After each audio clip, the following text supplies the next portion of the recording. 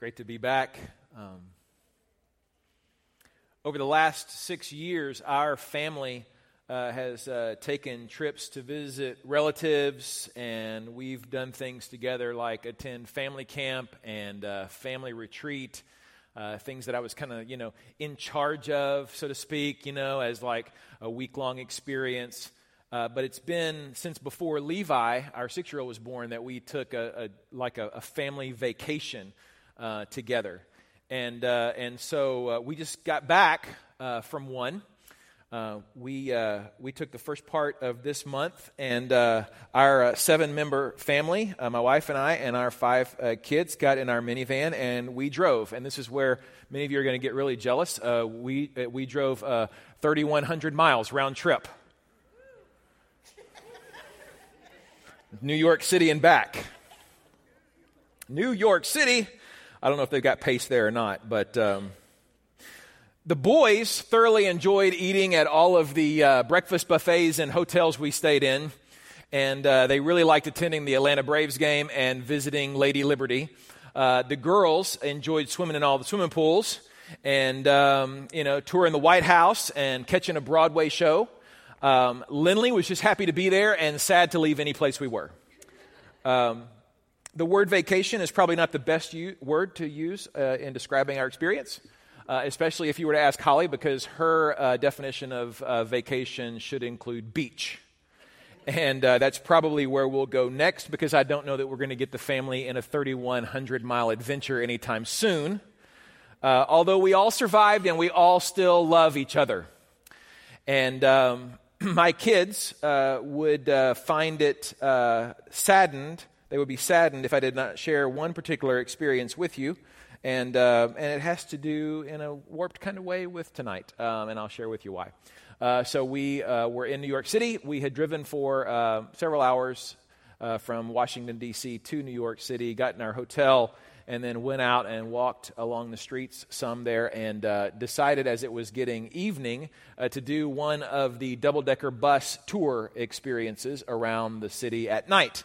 And that's something that I had not done in New York City yet, and I thought that would be fun for the family, and so we hopped on and did that experience, and it was a blast. It was a little long. It was a little too cool. I didn't have a jacket, blah, blah, blah. But at the very end of the experience, we pulled back up to where we had originally started and began to exit from the top of the bus. And as we were exiting, people were leaving much like you would if you were leaving a plane or a bus or whatever, and people getting into the aisles, the middle aisle, and then walking forward. And I grabbed a hold of my son and said, "Hold on, wait for everybody else to go, and then we can go." Only to realize that my 2 sons were right here. I was holding on to somebody else's son. Panic.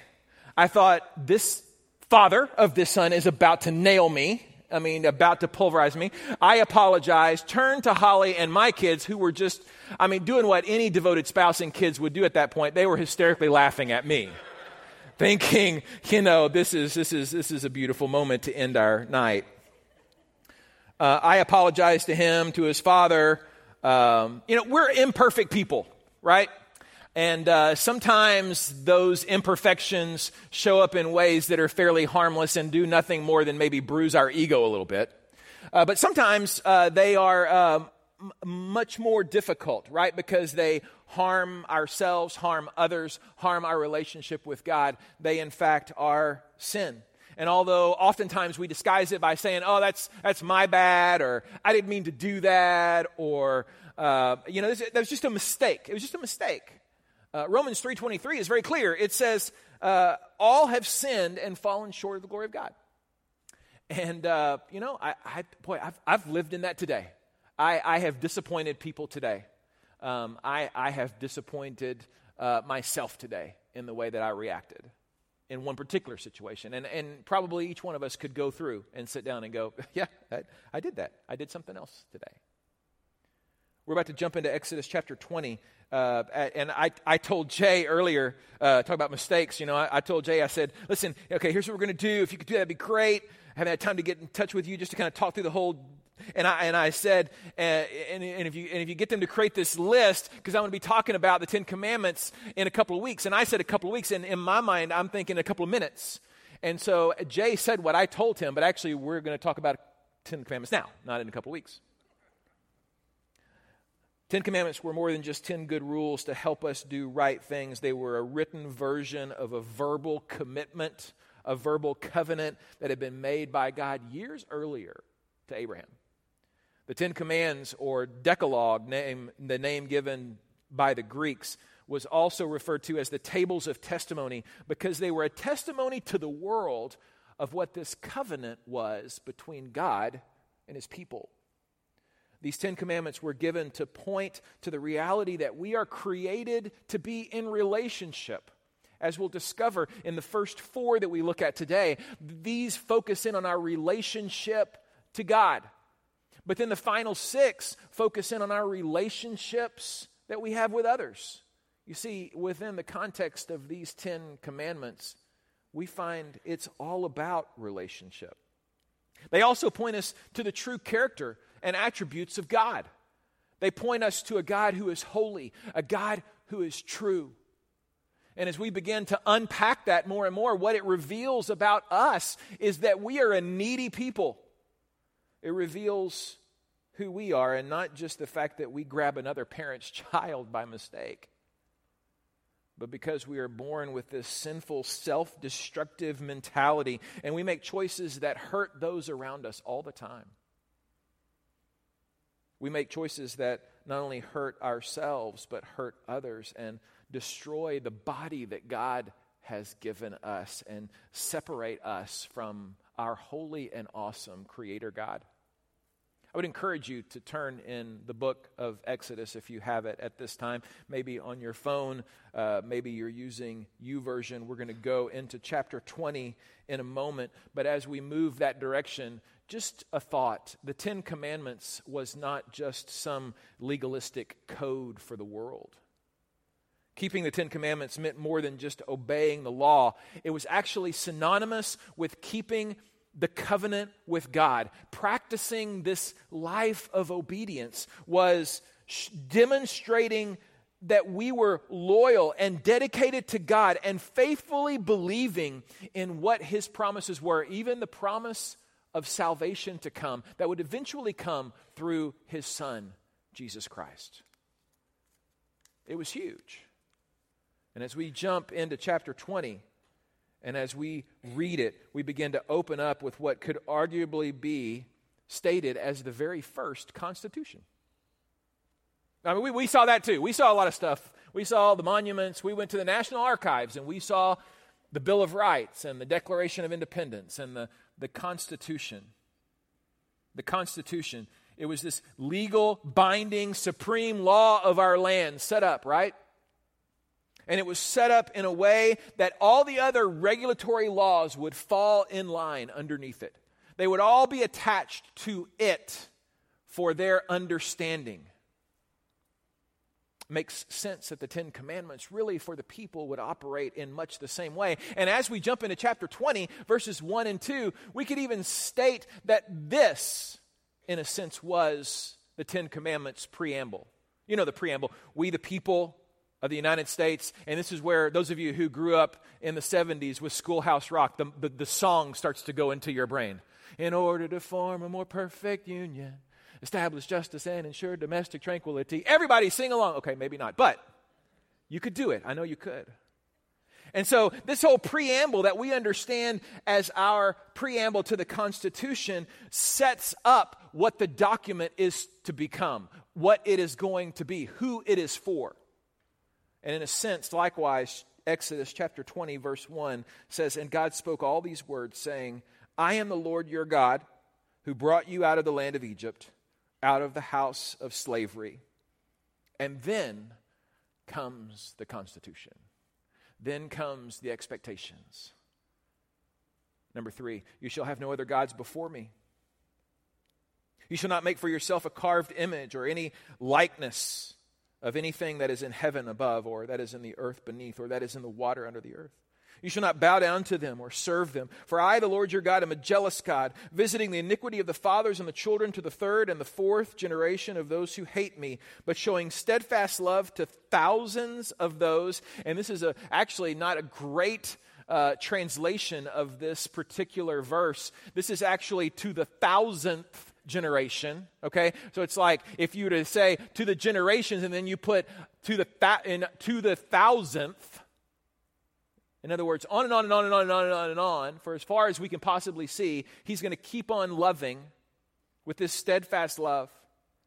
You shall not take the name of the Lord your God in vain, for the Lord will not hold him guiltless who takes his name in vain. Remember the Sabbath day to keep it holy. 6 days you shall labor and do all your work, but the seventh day is a Sabbath to the Lord your God. On it you shall not do any work, you or your son or your daughter, your male servant or your female servant, or your livestock, or the sojourner who is within your gates. For in 6 days the Lord made heaven and earth, the sea, and all that is in them, and rested on the seventh day. Therefore the Lord blessed the Sabbath day and made it holy. And this is where we stop in the commandments for this evening. Because as I mentioned, the first 10 commandments can be divided into two parts. The part guided by really Deuteronomy 6:5. Love the Lord your God with all your heart, soul, and strength. The relationship that we have with our Creator God. And then the following 6, really guided by Leviticus 19:18. And love your neighbor as yourself. Jesus stated both of these, right? Let's jump into the first one. Number 1, you shall have no other gods before me. He's saying here, we are created to live for who? For God alone. Some have argued, well, why didn't God just say, I'm the only God? Why did he say it that way? You shall have no other gods before me. Why did he do that?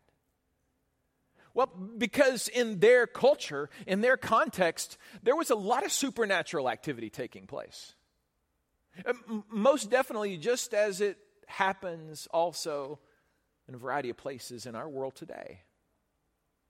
A third of heaven was emptied when Lucifer and his crew were cast out. Matter of fact, in 2 Corinthians chapter 11, verse 14, it describes Satan as what? As masquerading as an angel of light. The Israelites would be confronted with a variety of gods worshipped by a variety of people groups. And Yahweh was letting them know, listen, up front, you are created to worship. And you are created to worship me. To live for him alone. It's in our DNA to worship. God created us. He knows that. He knew that from the very beginning. Within the covenant, he reminds us, really, it's all about him. From the very beginning, as he states in number 1 commandment, it's really all about him.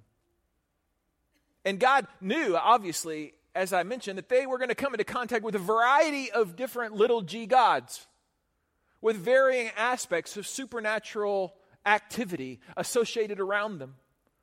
Because there is a supernatural war that is being fought around our globe and has been since the beginning. God was well aware that idolatry existed all around them as well. If you were to go into Webster's dictionary and look at the definition of the word idolatry, it says the worship of idols or excessive devotion to or reverence for some person or thing. Biblically, what we understand as being an idol is anything that replaces the one true God. The most prevalent form of idolatry in biblical times was the worship of images that were thought to actually embody the various pagan deities. And there are definitely, even as we will look at this list, some similarities. Some similarities between the idolatry of yesterday and the idolatry that we see of today. The first one that I threw up on the board there for you is cultural. Idolatry was the norm. If you ask a Canaanite farmer to talk about farming, you know what he would talk about? He would talk about sacrifices to Baal. You say, well, what does that have to do with farming? Well, he believed that if he gave sacrifices to Baal, then what would happen is that his farming would be fertile. You see, it was all interwoven. It was the norm. Expressing excessive devotion to someone or something is found everywhere in our culture as well. The laundry list is long regarding what we spend large amounts of our time and our energy and our money too. And it would only make sense then that the places that we do spend the most time and the most money are really those things that we really worship the most with our lives. Reciprocal. Another aspect of idolatry. It's the expectation that this relationship to this deity is really quid pro quo. In other words, I scratch your back, you scratch mine. I bless you, I worship you, you bless my crop. And in our culture, we invest in a lot of things and expect return, right? We expect return on so very much that we put our money and our time into. Well, as we look and even drag this thinking into our relationship with God and the church, we can so easily move into I'm going to do these things and I'm going to make sure that I'm in church this many times because at the end of the day, if I do that, God's going to be happier with me. He's going to love me more. And it's easy, even in our 21st century Christianity, to get into this quid pro quo mindset of, you know what, I scratch God's back and He'll in turn scratch mine. And we see that even played out at a grander scale when we begin to see health and wealth, prosperity teaching. Easy. Idol worship was just easy. You know what it required? It required sacrifice. But you know what? It's easy. You say, sacrifice is easy? Yeah, boom, done. We sacrifice all the time. We sacrifice for our kids. We sacrifice money. We sacrifice our energy. We sacrifice for things that we care most about. You know what? That's easy. But here comes this invisible God who shows up and in front of everyone says, hey, listen, to obey is better than sacrifice. Wow, obedience, that's transformation of my life in a way that it begins to resemble the Son of God who walked on this earth in a countercultural kind of way. That's a whole lot more challenging, isn't it, than to just sacrifice. I can sacrifice all day long, but if I have to obey, and that pushes me into our culture counterculturally, and it was going to do that with the Israelites. Indulgent. Idol worship was characterized by excess. As a matter of fact, as a part of their worship, one of their responsibilities was to burn up some of the meat for their idol, but then they weren't supposed to leave any of it. In other words, eat up. Pigging out was a part of worship. You say, I thought that was Baptist. I get it. I understand. But you know what? They were living in this excess. In our culture, we've worked hard to erase the boundary lines, haven't we? We've worked hard to make sure that excess is acceptable and appropriate. As a matter of fact, for those of us in this room who possibly still try to live within the boundary lines that God has put before us, we start to be called things like prudish. We start to begin to see the separation between maybe our kids and other people's kids, between the choices that some make and others make in our culture. Well, why wouldn't you let your kid watch that? Well, why wouldn't you do that? And the truth is, we're not called to be the Holy Spirit for anyone, right? But as we, as a culture, begin to draw new lines, unfortunately, our culture doesn't draw those lines based on the character of our Almighty God. They draw those lines based on our bias and our feelings and our thoughts. And then we turn around, and as a culture, all of a sudden we realize, well, maybe life really isn't that sacred. And maybe marriage should be redefined. indulgent. And the indulgence of our culture has a variety of unintended consequences. Erotic. Pagan worshipers believe that having sex with temple prostitutes would then stimulate Baal and Asherah to have sex up in the heavens. And then that in turn would bring fertility on land, both in gardens and on farms and with their cattle and livestock. Their worship was highly sexualized. And you know what? So is ours. How our culture worships what we value the most. In our culture, sex is not only sold, but it's also the way in which everything else is sold. Although they were known by other names 10 years ago, 20 years ago, 30 years ago, even today, Baal and Asherah are actually alive and well in our culture. Cultural, reciprocal, easy, indulgent, erotic, all aspects of idol worship that were just as prevalent yesterday, thousands of years ago, as they are now. And so commandment 1, worship God, period, it goes counterculture to today's society in much the same as it did, especially for a group of nomadic Hebrew God followers who were following this supernatural, miracle-working, invisible God that wanted to just transform them by their obedience. Not just to see them dutifully attached to some set of do's and don'ts. That's not what this is. Number 2, you shall not make for yourself a carved image or any likeness of anything that is in heaven above, or that is in the earth beneath, or that is in the water under the earth. This one's interesting because we often kind of avoid this commandment simply because we think it doesn't really apply to us. As a matter of fact, we often look at this commandment, and even in sermons that I've listened to and read, we speak about that one as it relates to idolatry, when really it's the first one that has the most impact on idolatry. This specifically has to do with who and how I worship, because that matters to God. You see, the attractions of idol worship were really very intense for the Israelites. I mean, just look back at that list.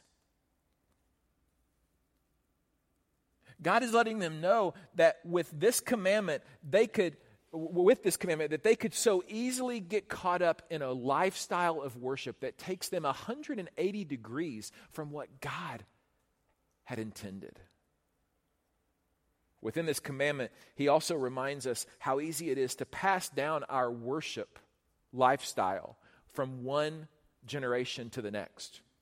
It could go to the third and to the fourth generation. And if we're not careful, we can set the pace incorrectly for how our children worship. Because they're watching. Because they're learning. Because those little bodies that went out that door observe how we interact with God. And how we experience that communion with Him. In our homes. And in this place, and on our knees, and with our arms lifted high. You see, it does move from the next generation to the next. But here's what's beautiful. He says, listen, because of who I am, I'm going to love you, and I'm going to love you with this steadfast love. And he uses a word there, it's chesed. And the beautiful aspect of this particular Hebrew word is that it's this loyalty love. It's this love that, here's what fuels the loyalty. You ready for this? It is a grace-fueled love. In other words, go back to Romans 3:23. We've all sinned. We've all screwed up. We're all screw-ups. Now here's the beauty. God loves us. How long? Not just to the third and the fourth generation, but for this 1,000th generation, on and on and on and on, with this steadfast, chesed love that is fueled by grace.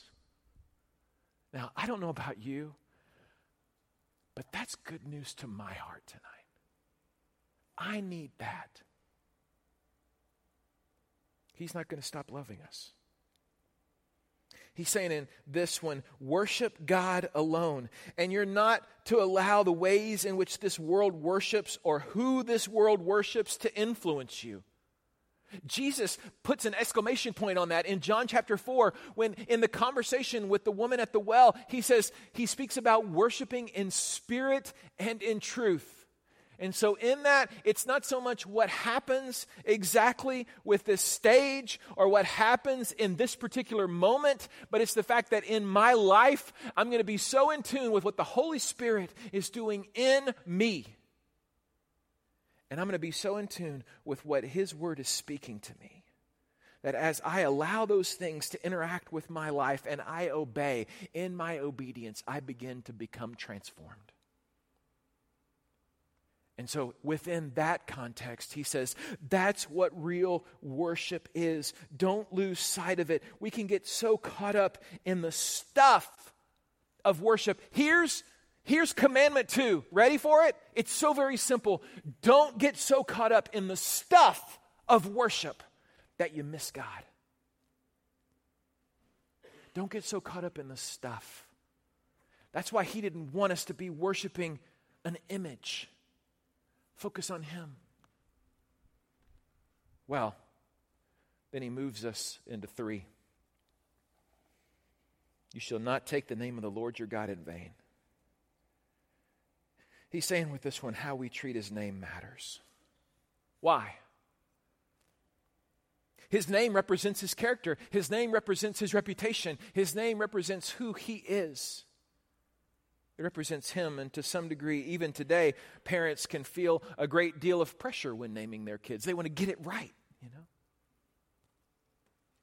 Funny thing about naming, when we were in Cuba last month, we were talking with some of the Cuban church leaders there, and they said, you know, one of the names that has become really commonplace in our culture over the last, I think they said like 10 years, they said one of the common Cuban names that's shown up again and again is Yusnavi, and it's given to both men and little baby girls and baby boys. Yusnavi, and we were like, why that? And they said, well, you're going to find this really funny, but it's all because of Guantanamo Bay. They said the airplanes fly in, and it says U.S. Navy on it,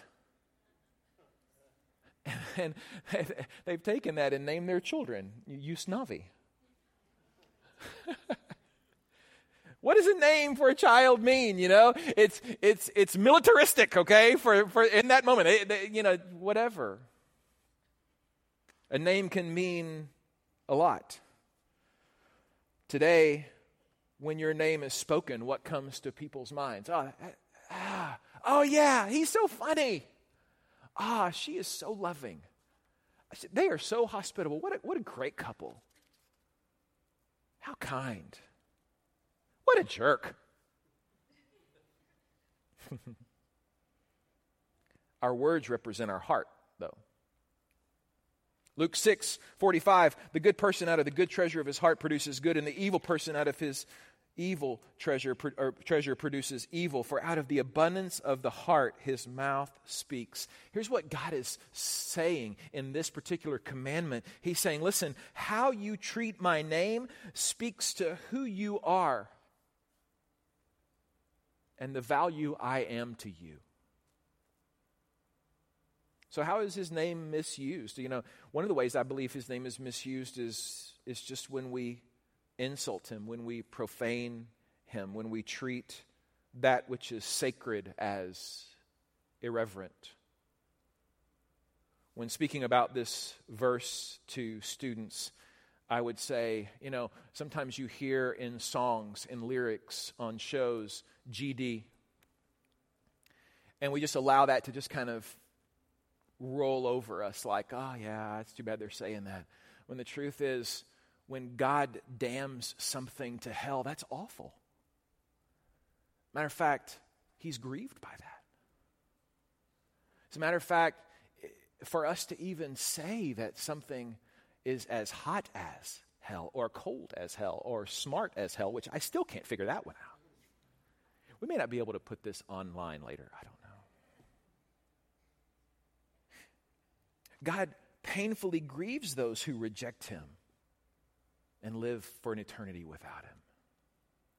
The name of Jesus, how we use it.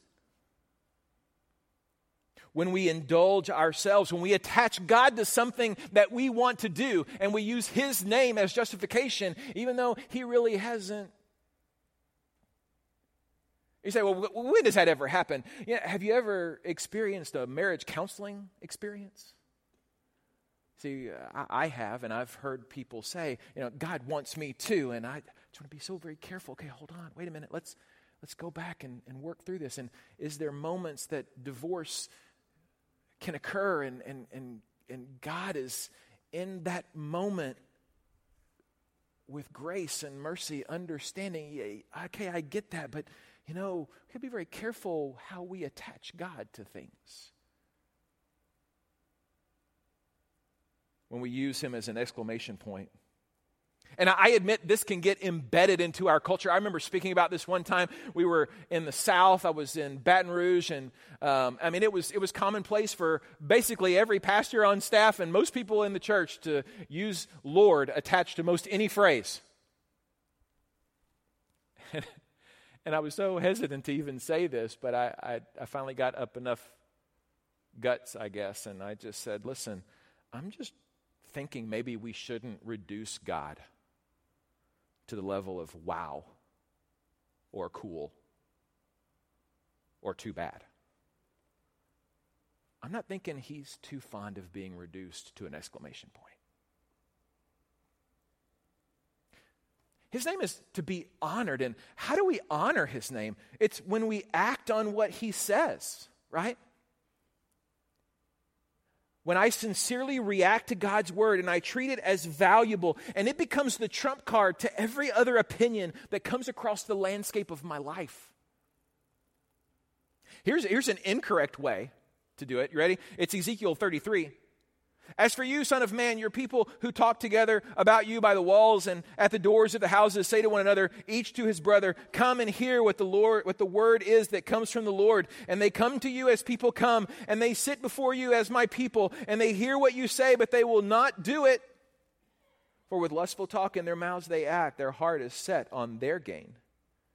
And behold, ready for this? You are to them like one who sings lustful songs with a beautiful voice, and plays well on an instrument, for they hear what you say, but they will not do it. That's the antithesis of honoring his name. It's like, we took the girls to the musical on Broadway, and it was beautiful. It was big. It was fun. And we walked out, but we weren't changed. We weren't changed by that musical. It was a moment. Our ears were tickled. And oftentimes, we come into even a corporate worship experience and just allow our ears to be tickled because the song sounded so good. Well, they did my favorite worship song, I love Oceans. I know it's 12 minutes long, but I just love that song.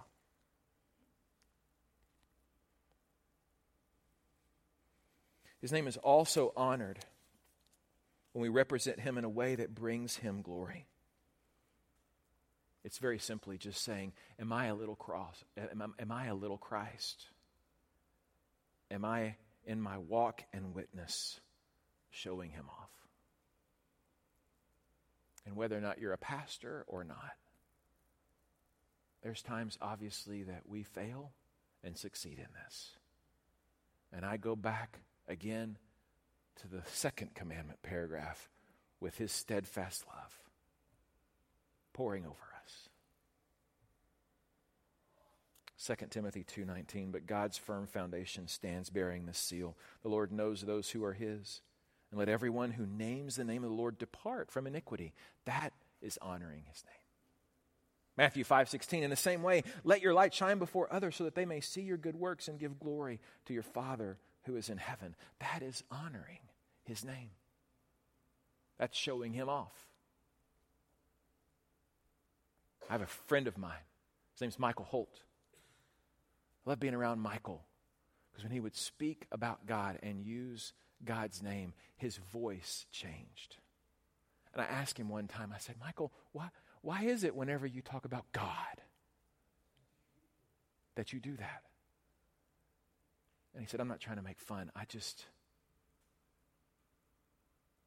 want it to mean so much more to me.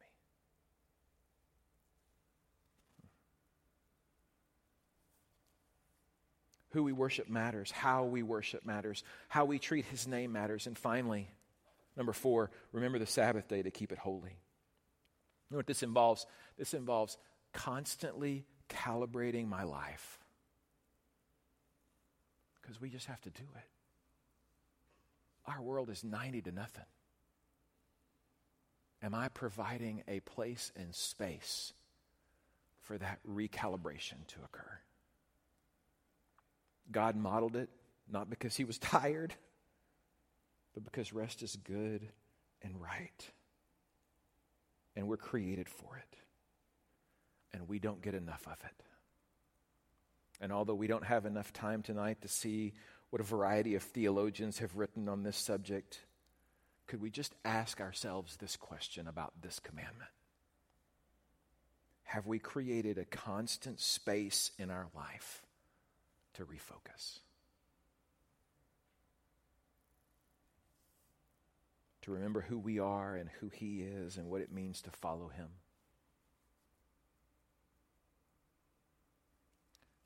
This week, here's what I want to encourage you to do. I want to encourage you to read back through the first 4.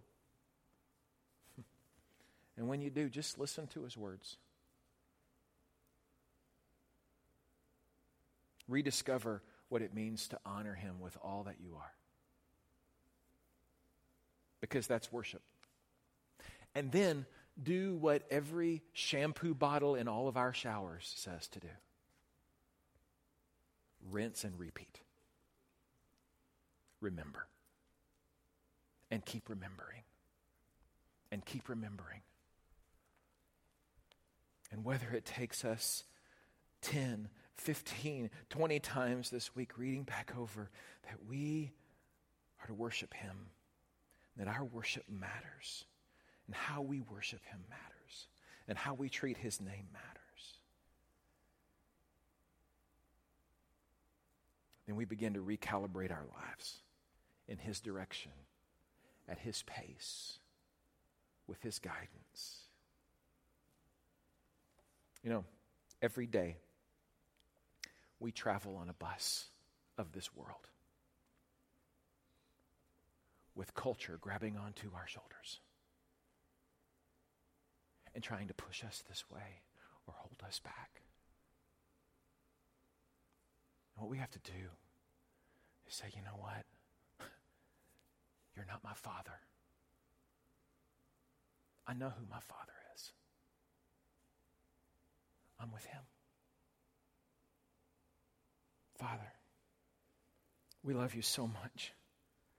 And God, even in this moment, what my prayer is that we could just remember whose child we are.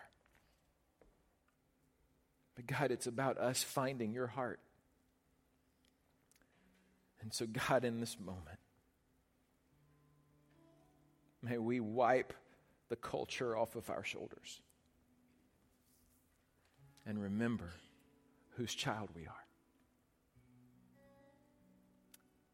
God, even as we sing Hosanna to you, may our worship fill this place. God, as we take communion in a moment, God, as we give in the back, as we interact with you in whatever way that we do over the next several minutes, God, may our worship be a pleasing sacrifice, a pleasing aroma to you, the one true God who deserves all our praise. As we sing to you, God, in this moment.